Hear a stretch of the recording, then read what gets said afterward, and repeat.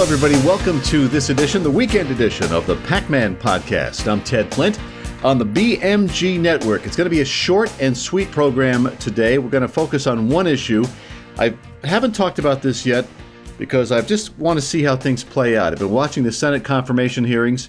Ketanji Jackson is looking to fill the seat of retiring Supreme Court Justice Stephen Breyer. And Democrats are stumbling all over each other to heap praise upon Jackson. Now, we're told anyway by these libs in the media that she is eminently qualified, highly educated, Harvard Law School, and no doubt she's educated.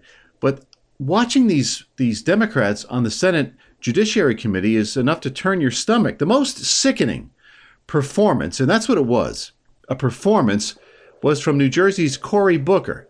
The junior senator emoted all over the Senate floor this week as he was singing Jackson's praises. Your family and you speak to service, service, service. And I'm telling you right now, I'm not letting anybody in the Senate steal my joy. I told you this at the beginning. I'm embarrassed. It happened earlier today. I just look at you and I start getting full of emotion. You didn't get here because of some dark money groups. You got here how every black woman in America who's gotten anywhere has done. Please. By being, like Ginger Rogers said, I did everything Fred Astaire did, but backwards in heels. They're going to accuse you of this and that. Heck, in honor of your person who shares your birthday, you might be called a communist. Yeah, she is. But don't worry, my sister. Oh. Don't worry. God has got you. That's it. I mean, this guy's unbelievable. He is the biggest phony, I think, in the Senate, and that's saying a lot. It was cringeworthy, was it not? I mean, and she was crying too. Everybody's crying. They're tearing up, and it was just unbelievable that I think half the country probably thinks this was a great thing, what he did. In college, and my wife told me this, Jackson did a little acting herself. Now, we know Cory Booker's an actor, but she acted as well. She did some improv comedy and theater. And even Jackson was crying during Booker's performance. But the Washington Post does not think Republicans should have asked Jackson questions about her principles and her judicial philosophy when it comes to kiddie porn. Now, she has let hardcore pedophiles out of jail with 3-month jail sentences. She is soft on crime. I'll tell you how it's going to be. I've seen enough of these over my 35 or 40 years covering this stuff. She will be a tool for the communist left if she makes it to the high court. She'll cave to the extreme environmental movement, the pro-abortion lobby, and so on and so forth. That's my take on it. By the way, Tennessee Senator Marsha Blackburn asked Jackson a simple question. Can you define what a woman is? Jackson's non-response should be all that we need to know about her fitness for the highest court in the land. Can you provide a definition for the word woman? Can I provide a definition? Mm-hmm. No. Yeah. I can't. She won't. You can't? Not in this context. So I'm not a the biologist. meaning of the word woman is so unclear and controversial that you can't give me a definition? Senator, in my work as a judge, what I do is I address disputes. If there's a dispute about a definition, people make arguments, and I look at the law and I decide. Well, so I'm not... The fact that you can't give me a straight answer about something as fundamental as what a woman is underscores the dangers of the kind of progressive education that we are hearing about. Good for you, Marsha Blackburn, senator from Tennessee, conservative. You know, Tucker Carlson had a great monologue the other night on this particular issue. And he said, and correctly, go back to your 9th grade biology class. 9th grade biology. A woman has 2 X chromosomes. She has wider hips than a man because her body is designed to do different things, like bear children. But Jackson could never have said that. It might have offended the LGBT community and the transgender movement sweeping across America and the world. So she claimed she couldn't define what it is to be a woman. in that context. She threw that in there. She said she isn't a biologist. And then also Carlson pointed out, you could ask somebody, is it raining? I don't know. I'm not a meteorologist. I mean, you see how ridiculous that argument is? They expect us, and they think we're stupid, evidently. And half the country is, frankly, the half who voted for Biden. You know, I watch these, and this is why I didn't talk about this earlier in the week. I just was watching the Senate hearings and seeing how this plays out. Ted Cruz was great, as he always is. The Republican senators are grilling her. She's going to make it on the court. I don't think any question. She will make it. You need a simple majority. And Joe Manchin said today, he's always the key swing vote. Manchin said he will support her confirmation. Mitch McConnell said he won't. It's not going to matter. I think Lindsey Graham is going to support her. No doubt Lisa Murkowski and Susan Collins from Maine, they'll support her because they're liberal Republicans, they're rhinos, and she'll be on the high court. But it's dangerous. But this is what leftist ideology has wrought. Someone of this stature, just because she's highly educated, Harvard Law School and one other law school, she's, in their eyes, eminently qualified. I don't care how much education somebody has if they have the wrong political philosophy, if they don't believe in limited government, in the sanctity of unborn human life. To me, those are my standards. But she looks at the world through different eyes. I'm not a black woman. And that's the main thing. That's the reason she's even being considered. Joe Biden said he's going to name a black woman to the high court.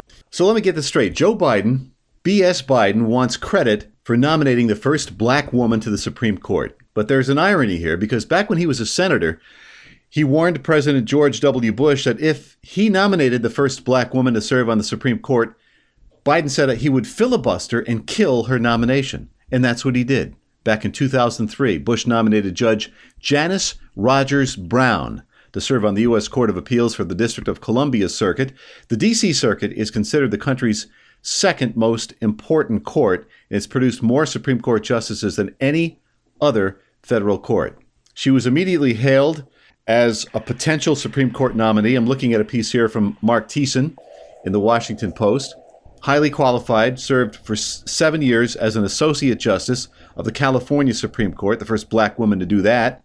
She was the daughter and the granddaughter of sharecroppers, grew up in rural Alabama during segregation, when her family refused to enter restaurants or theaters with separate entrances for black customers. So she knows firsthand about racism. This other woman, this Jackson, Ketanji Jackson, has led a privileged life. Went to all the best schools, lived in great neighborhoods, went to Harvard Law. Not so with Janice Rogers Brown.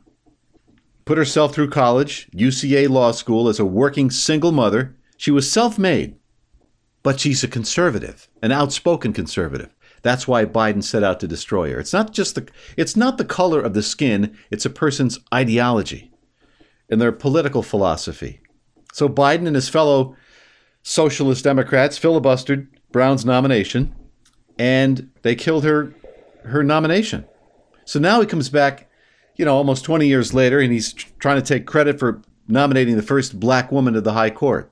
The guy is a liar. He's a phony and he's a liar. But here's some audio from 2003, then Senator Biden vowing to defeat the nomination of Judge Janice Rogers Brown. I can assure you that would be a very, very, very difficult fight, and she probably would be filibustered. What about Janice Rogers Brown? Someone else? Excuse me, I'm not. By the way, I misspoke. Janice Rogers Brown is what I meant to say. Oh, okay. I misspoke. Because a circuit court of a judge is bound by stare decisis. They don't get to make new law. They have to abide by for example, So what you're saying is the Supreme Court's different than the appellate ballgame. Right. Back in 2003, Democrats argued that Janice Brown her views were out of the legal mainstream, but Republicans responded that she had written more majority opinions than any other justice on the California Supreme Court. And she was elected and reelected with 76% of the vote, the highest percentage of all the justices on the ballot. When Democrats derailed her nomination, Bush renominated her in 2005. She was eventually confirmed by a vote of 56 to 43. These are some of the the stories and some of the audio that we're not hearing in all the mainstream media. Actually, very, very few outlets are even airing that Biden piece from 2003. Fox News is the lone media outlet that's airing that. I think people need to know that this guy's a phony. A lot of politicians, most of them are insincere, and whatever they do for political expediency. Especially Biden. He's like the worst of the worst. There is another Biden I want to discuss, and this one is married to the president, the first lady, Jill Biden. You know, all phonies feign niceness and kindness when it suits them, but they can't hide their true natures. Many of them are, I think, cruel, despicable people. One of the biggest phonies in all of Washington is the first lady. Here she is on PBS talking to Elmo and others about the importance of being kind. Hi, I'm Jill Biden, and I'm here with my good friend, Gabrielle. Hi, we're here to tell you the word of the day. Today's word is kindness. It means doing something to show you care about people, animals, or the environment. There's lots of ways you can show kindness. Hi! Elmo and Tango made you a picture. Wow, this is beautiful. It's also a great example of kindness.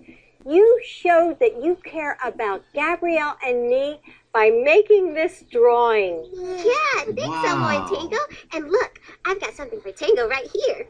Look at it. Tango loves to play fetch. Good girl, Tango. Playing with and taking care of animals is another great example of kindness. Yeah. Where you going, Tango? Tango bought a watering can to water the plants and flowers. That's very kind of you, Tango. It is. When we do things for others, it makes us feel good too. It's important that we are kind to every person, monster, animal, and the environment. And yes, puppies too. Looks like Tango wants to keep playing fetch. Well, let's keep playing and show Tango some more kindness. All right, that's enough stomach-turning audio for one night or one day, whenever you're listening to this. Jill Biden on PBS, how apropos. You know, I think the one thing Donald Trump did not do that I hope he does in the second term in 2024, I hope he cuts off all funding to PBS. Now, I know that's not going to happen, but at least reduce taxpayer funding to PBS. It would figure that she would be on PBS talking with Elmo and some other little black puppet. I guess the black puppet's a new addition. I don't watch PBS. We didn't watch PBS growing up. Our parents, I wouldn't say they made us watch Captain Kangaroo, but it was Captain Kangaroo and Mr. Green Jeans. It was never PBS. But anyway, to each his own. If you like this program, hit like and please hit subscribe and let us know how we're doing.